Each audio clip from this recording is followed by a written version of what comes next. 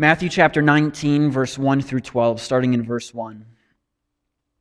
Now when Jesus had finished these sayings, he went away from Galilee and entered the region of Judea beyond the Jordan. And the large crowds followed him, and he healed them there. And the Pharisees came up to him and tested him by asking, "Is it lawful to divorce one's wife for any cause?" He answered, "Have you not read that he who created them from the beginning made them male and female, and said, therefore, a man shall leave his father and his mother and hold fast to his wife, and the two shall become one flesh? So they are no longer two, but one flesh. What therefore God has joined together, let no man separate." They said to him, "Why then did Moses command one to give a certificate of divorce and to send her away?"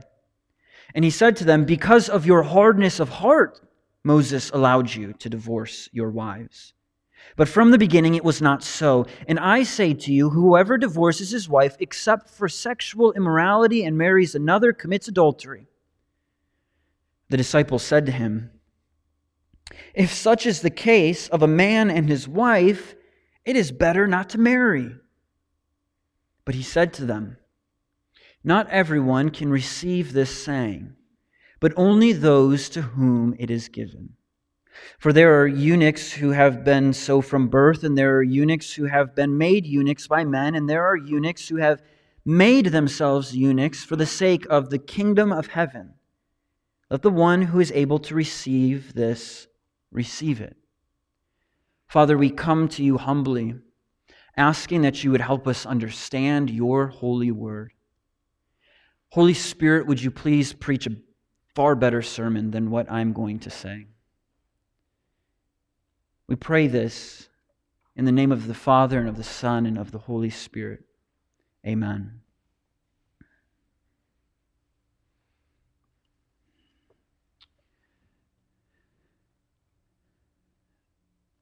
This past week, I ran across a couple of articles in the news tabloids of a very sad situation.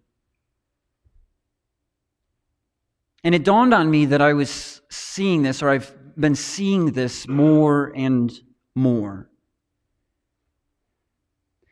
It's that divorce is being treated very casually in our culture.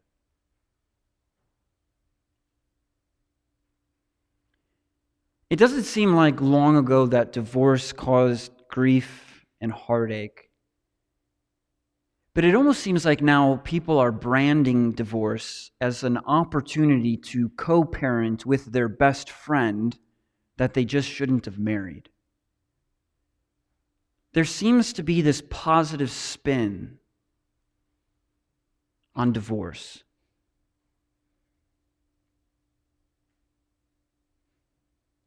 When it's quite tragic for all parties involved.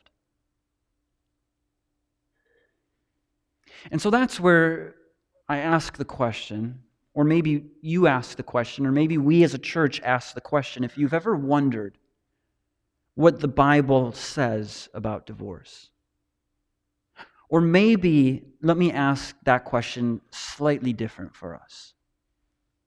Have you ever wondered why the Bible says what it says about divorce? Have you ever wondered or thought, how as Christians should we approach and think about divorce? Maybe you're here this morning listening in, and you're wondering if the Bible even has anything relevant to say in the 21st century about divorce. Well, believe it or not, divorce was actually a very hotly debated topic and was rampant in the life of Jesus. That's why what we're going to see Jesus essentially say in these 12 verses is that because marriage is founded in creation, because marriage is founded in creation, you should treat it seriously. And this morning, we're going to see this unfold first with the Pharisees' question. Next, we'll see Jesus' answer. And then last, we will see the shock of the disciples. So it's no surprise to us as we come to this passage this morning that the Pharisees are looking to trap Jesus.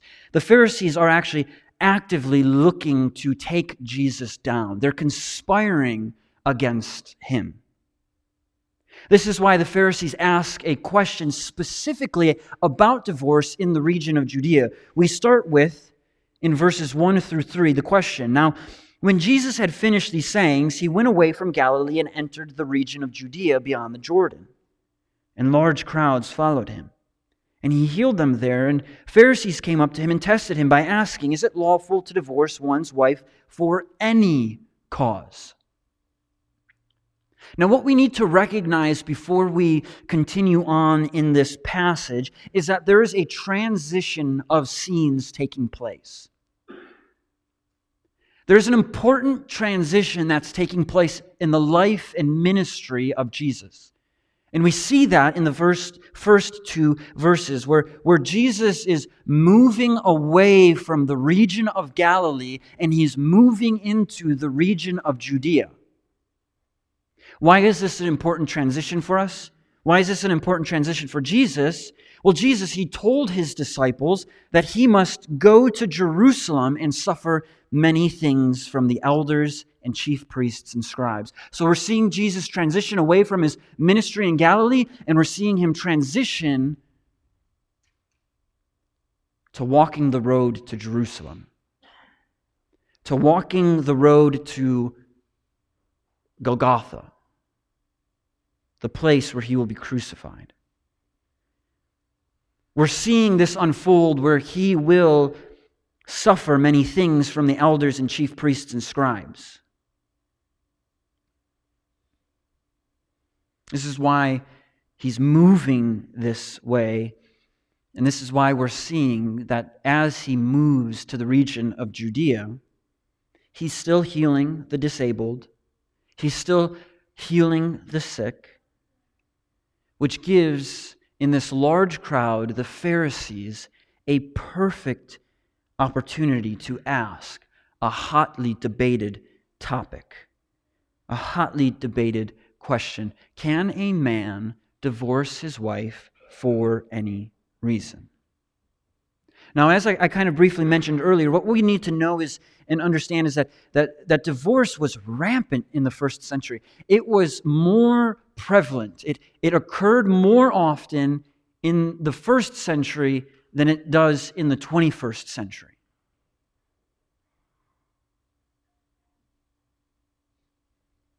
There were three popular ways of understanding divorce. The first is that you could only divorce your spouse if there was unfaithfulness, sexual unfaithfulness. The second was that a man could divorce his wife if they simply saw somebody a little bit more attractive. And then lastly, the third way is that a man could divorce his wife if any displeasing thing came up in his marriage. Any, emphasized, displeasing thing. This is why it was such a hotly debated topic. And no one was short of an opinion. And as I was going through this and studying this, it dawned on me that Jesus, he once already talked about this in the Sermon on the Mount. And secondly, John the Baptist was put in jail and ultimately beheaded for speaking against Herod for remarrying his brother's wife. So this is how hotly of a topic it was. And the Pharisees think to themselves, this is a great and diabolical question to ask Jesus about. Either Jesus, he upsets the crowds, people no longer want to follow him, we have a case against him, or he speaks a little bit too strongly against divorce, and we go to Herod, and we let Herod deal with Jesus like he dealt with John the Baptist. You see how the Pharisees are trying to trap Jesus? They're trying to wash their hands. They're trying to test him and cause him to slip up, to lose favor with the crowds, or to upset Herod. This is why it's a diabolical question. This is why it was hotly debated. Now, I want us to be careful, because one thing that may happen is you may hear me undermining the seriousness of divorce that takes place in the 21st century.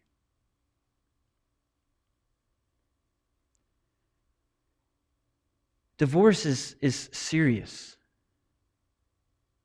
And we feel the consequences of it. Some of you have tragically had to live through that, whether it was through your own actions or the actions of somebody else. And I think right now in the 21st century, we are feeling it now more than ever.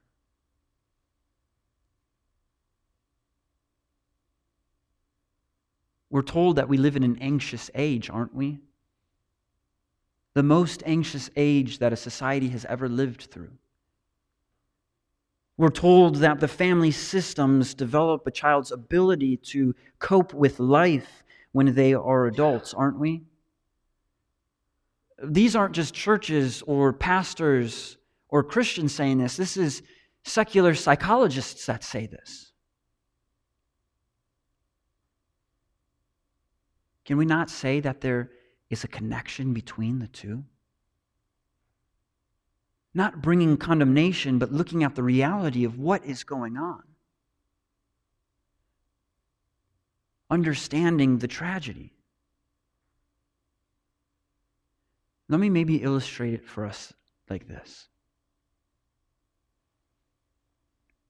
An older woman once told me the story of the tragic reality of her parents' divorce. When she was 13, she was given the ability by the courts to choose who she could live with.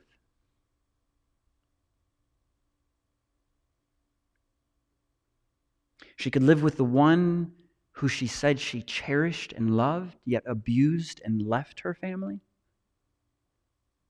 Or she could choose to live with the one who was consistent and provided for her family. She had an older sibling who was out of the house and a younger sibling who was still in the house. She said she felt like there was this massive weight on her shoulders.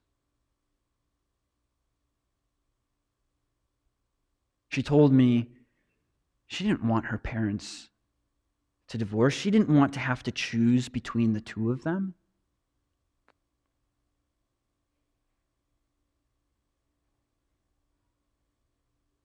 It tore her apart. Even in her old age, she questioned if she made the right decision. She lamented not being able to maybe do something to control the situation to help repair the marriage.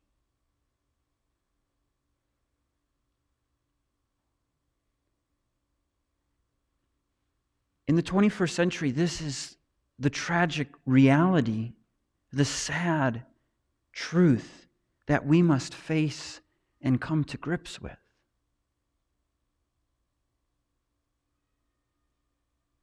That divorce is a tragedy that hurts in more ways than just two people ending a marriage.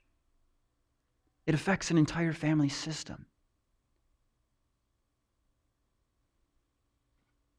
And what tends to happen is that as the adults are grieving the loss of a spouse that they thought were going to be life partners, the child at times is overlooked. in their grief. And as they are overlooked, sin is creeping up. They are developing anxiety from a situation that they cannot control. They see the explosiveness of the divorce between mom and dad. And they wonder, or they vow never to marry somebody. They wonder if the opposite sex is even safe to marry. They harbor anger that they feel they cannot share. And so it bursts out of them, it lashes out of them in different ways.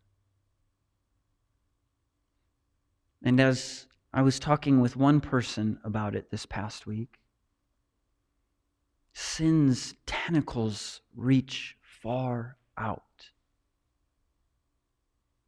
A spider spins a web of sin to catch its victims.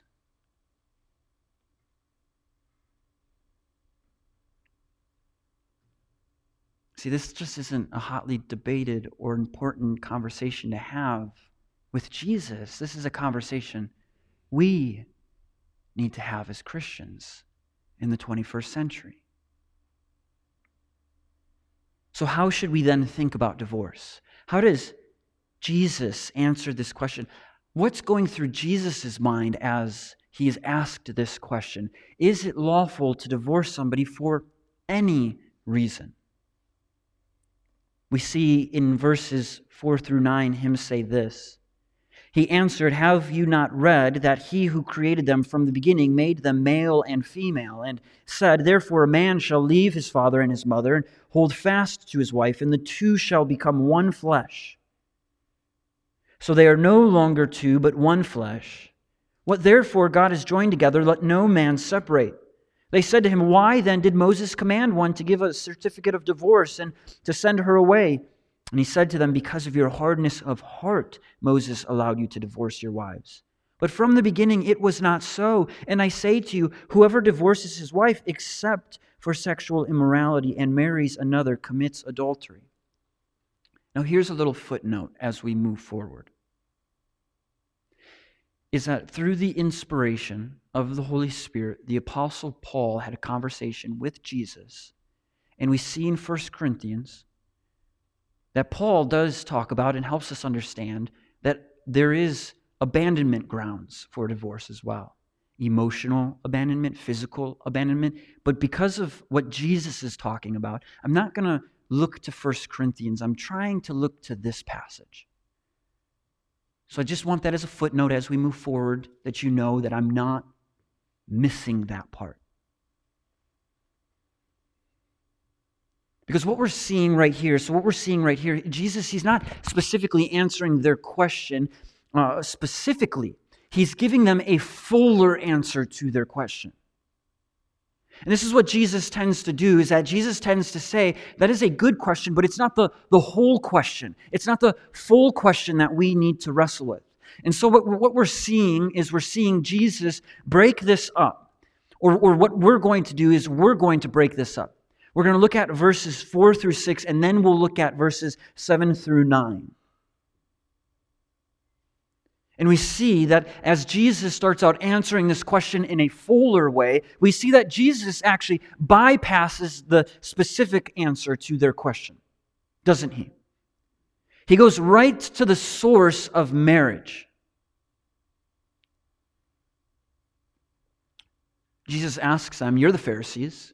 You're the hotshots. You're the one who memorized the first 5 books of the Torah. You memorized the Torah. Haven't you read that God created marriage?"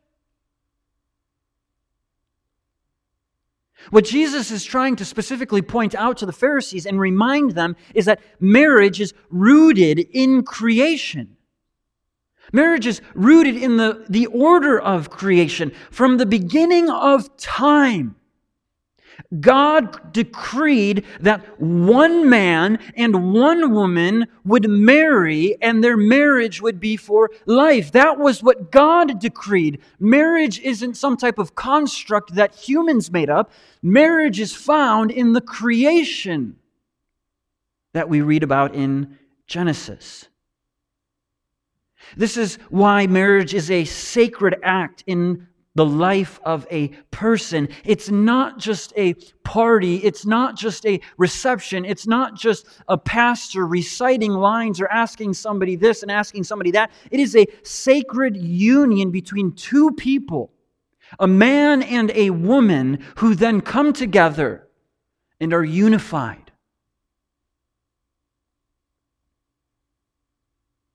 This is why Jesus, he starts off with bypassing their question and answers it in a fuller way. He's telling the disciples, he's sharing with the Pharisees that marriage shouldn't be taken lightly because marriage is founded in the order of creation. God created marriage. And the spiritual act of two people becoming one is a bond for life. And this is why Jesus then finishes this section by saying that no one should separate the two who have been joined together. Because to separate the two is to go against God's created will, His created order.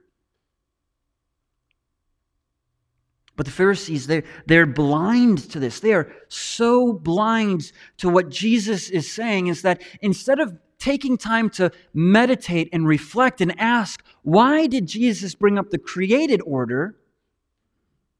They view this as an opportunity to pit Jesus against Moses. They think to themselves, we've caught Jesus. We're going to trap him. We're going to pit him against Moses. And so this is why they point to Deuteronomy 24, specifically verses 1 through 4. And they ask, then why did Moses command divorce? Here it is, Jesus. It says right here, Moses commanded divorce. Deuteronomy 24, 1 through 4. Why did Moses command that a person could do this?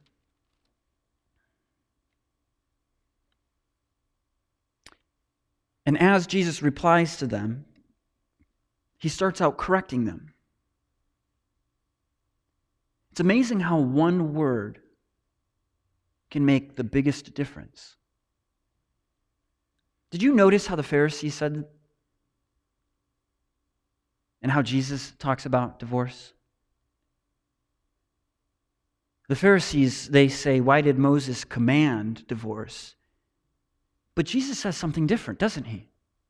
Jesus doesn't say that Moses commanded. Jesus corrects them and says Moses permitted, or he allowed divorce. Moses didn't command it. He allowed it. He permitted it. Why? Because of the hard hearts of the people.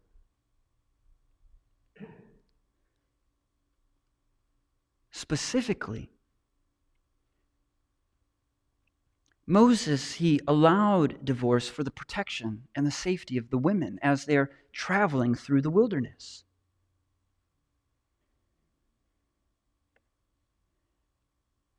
He did this so that way women weren't treated as commodities, property. They weren't abandoned. They weren't stuck in horrifying situations, or worse, they weren't murdered by their spouse.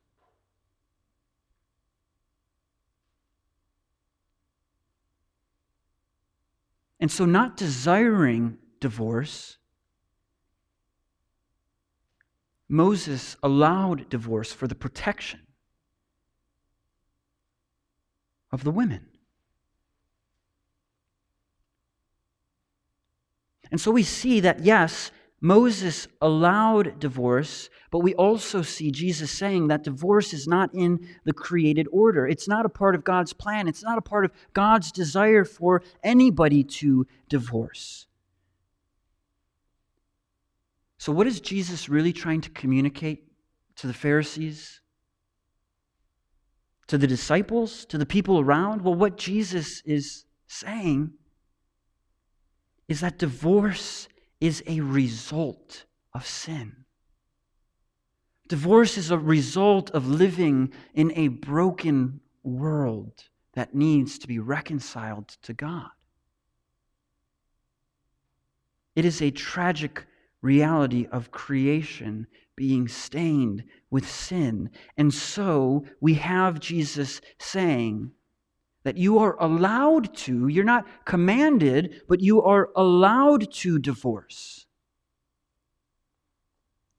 Only on the grounds of sexual unfaithfulness. Which means that for any other reason, like an undercooked fish, an overcooked fish,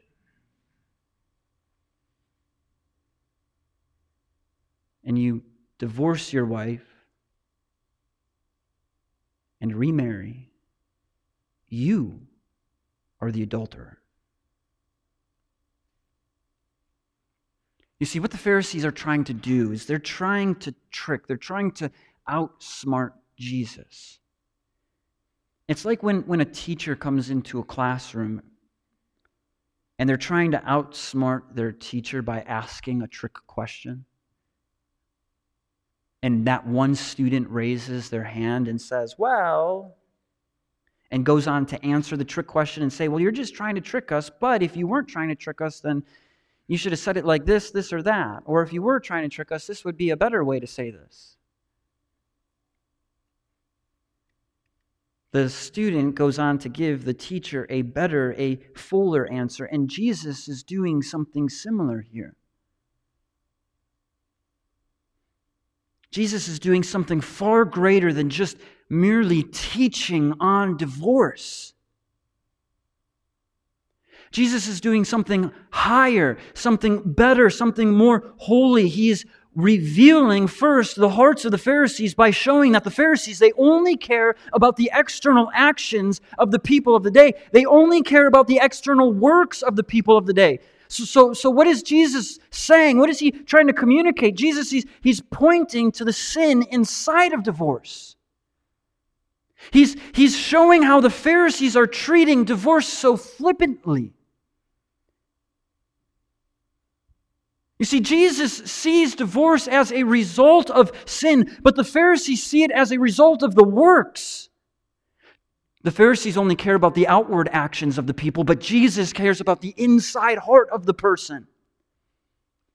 And so what does divorce show us? What is Jesus trying to do by talking through and teaching through divorce? He's trying to tell his disciples, He's trying to tell the Pharisees, divorce shows our need for a perfect spouse. Divorce shows us that we live in a broken world. It shows that we need and desire a blameless spouse, a faithful spouse that never gives up on us. The reality of divorce reminds us that sin still exists deeply inside our hearts and that we ultimately need reconciliation with God because there is only one perfect spouse and His name is Jesus. This is why in Revelation we read that we will be presented as a purified bride to our bridegroom because Jesus, He's the spouse that our hearts long for. Divorce is the constant reminder that we need Jesus. We need Christ. We need Him because no matter how bad it gets in a marriage or how good it is in a marriage, our spouse is a sinner and will be a sinner until they die. But Christ, He is the perfect spouse with total commitment. He is the spouse that will not let you down. He will remain faithful. even when you are unfaithful to Him. He will not leave you. He will not forsake you. How can we be so sure of this? How can we be so sure of this total faithful commitment? Because He displays His total commitment to us by dying on the cross for you. He shows us His total commitment and faithfulness to us, that while yet we were sinners, Christ dies for us. Imperfect, unfaithful. Do you realize that Jesus is the perfect spouse that you need? He is the forgiving spouse that we need.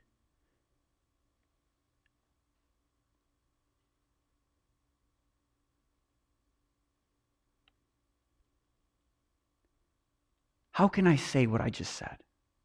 That seems a bit extreme.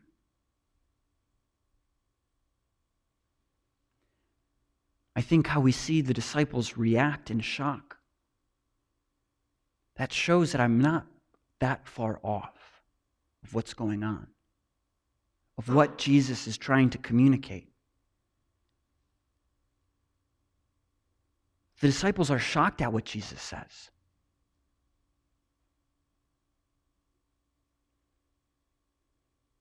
The disciples, they said to Jesus, "If such is the case of a man with his wife, it is better not to marry." But He said to them, "Not everyone can receive this saying, but only those to whom it is given. For there are eunuchs who have been so from birth, and there are eunuchs who have been made eunuchs by men, and there are eunuchs who have made themselves eunuchs for the sake of the kingdom of heaven. Let the one who is able to receive this, receive it." When the disciples hear what Jesus tells the Pharisees, they conclude, the disciples conclude, Jesus, it would then just be easier not to marry at all. This is a hard saying, Jesus. Why? Because the disciples are starting to understand. And because the disciples know that no wife, no husband is perfect. That if given the opportunity to divorce your husband or to divorce your wife for just any reason, in one day we could give our spouse thousands of reasons to do that. And I want us to think about that not like, yeah, my spouse could give me 1,000. I want you to think about it as, yes, I can give my spouse 1,000 reasons. Why? Because as we read earlier, we are the chief sinners. You are individually. I am. And the disciples conclude, Jesus, it would be better not to commit and just remain single. And so the disciples, they're realizing that if you want to be married, you better be committed and take marriage seriously. And do you see how Jesus responds? Do you see how Jesus resolves what He's saying? Does He say, well, no, go ahead and marry. Yes, it's hard work and you can work through. No, Jesus actually agrees with them. One of, in my opinion, the strangest resolutions to a teaching about divorce. Jesus basically says, yeah, you're right. This is a hard saying.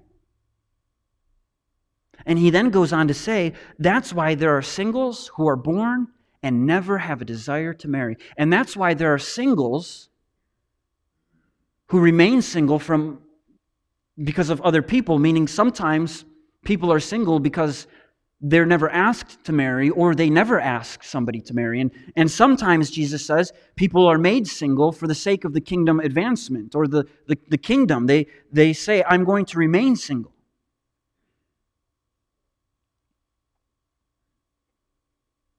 Now let's cut the disciples a little bit of slack, because this seems like a bit of we could kind of come down hard on the disciples here. We need to imagine, and we need to wonder what it's like to grow up in a culture where divorce is rampant like it was in the first century. Where not only people who aren't Christians are divorcing, but you're going to synagogue or you're going to church and you're hearing the pastor tell you, hey, your wife is a bad cook, that's okay, go ahead and divorce her. Hey, you saw somebody more attractive, that's okay, you can divorce your wife if you want to. This is what the disciples grew up in, and so their response of shock, I'm not saying is justifiable, but we can realize and understand why they would say, well, it's better not to marry then. If I can't just divorce my wife for any old reason, then I might as well just not get married.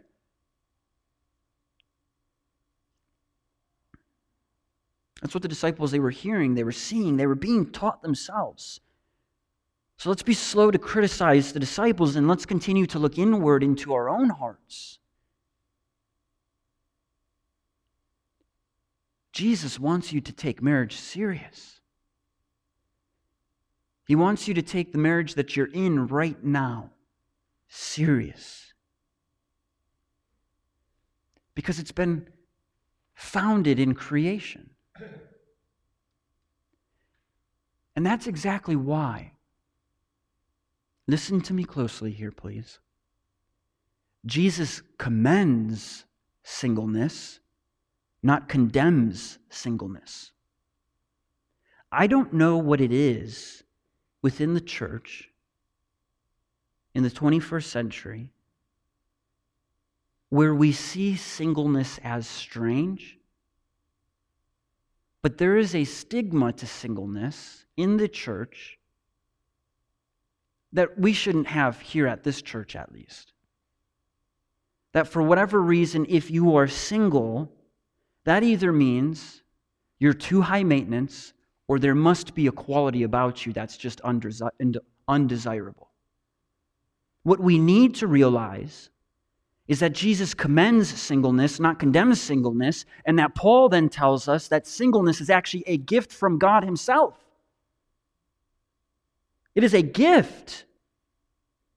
It's a gift because that person who is single is able to solely be married to Christ without the worry of another spouse to care for. They have no other obligation to any other spouse other than Jesus. They are able to dedicate themselves fully to their marriage with Jesus. So here's what we need to do as a church. We need to embrace those who are single. We need to invite those who are single over for meals. We need to invite them into our families. We need to learn from singles on what it's like to be married solely to Christ. And we need to pray for those who are single. We need to not look at singleness as strange, but singleness as an amazing gift that God has given a person. Not as some type of character flaw within them.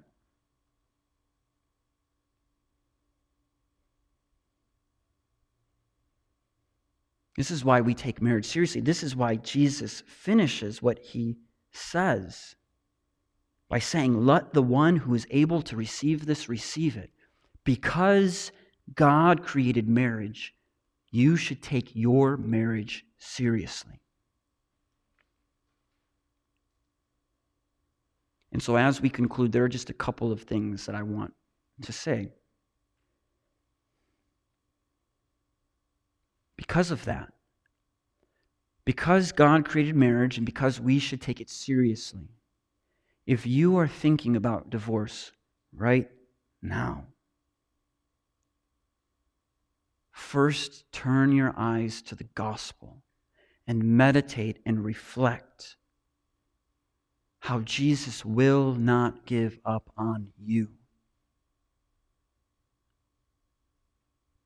He will continue to pursue you, to love you through your unfaithfulness, through your mess,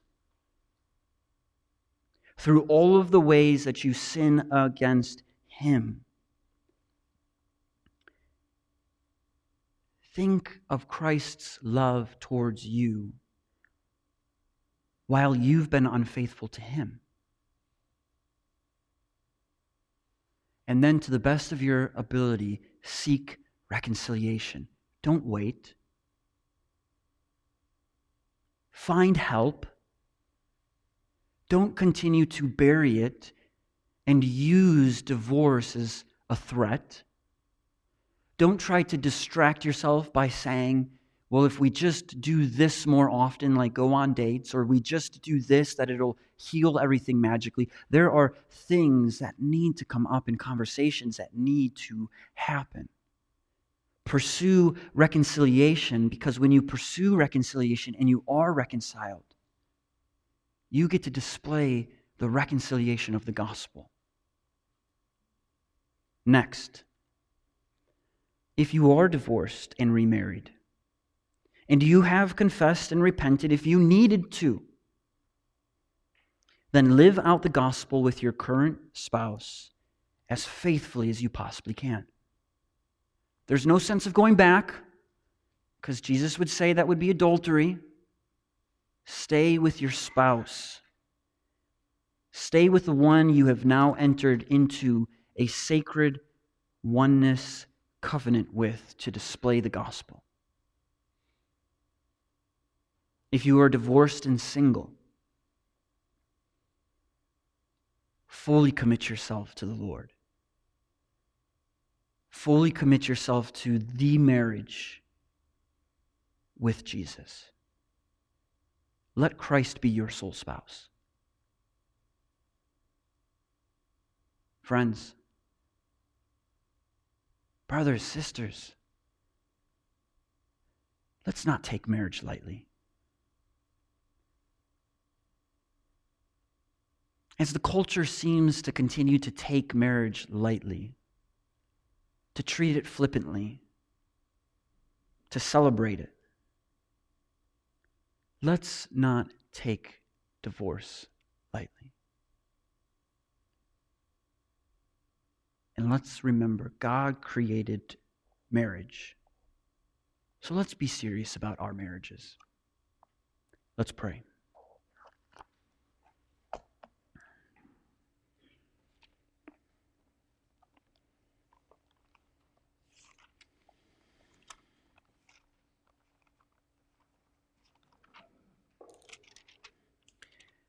Heavenly Father, we thank you for sending Jesus. Father and Son, we thank you for sending the Holy Spirit. As we await your return, as we await to go home and be with you, help us to remain faithful to you on this journey. Amen.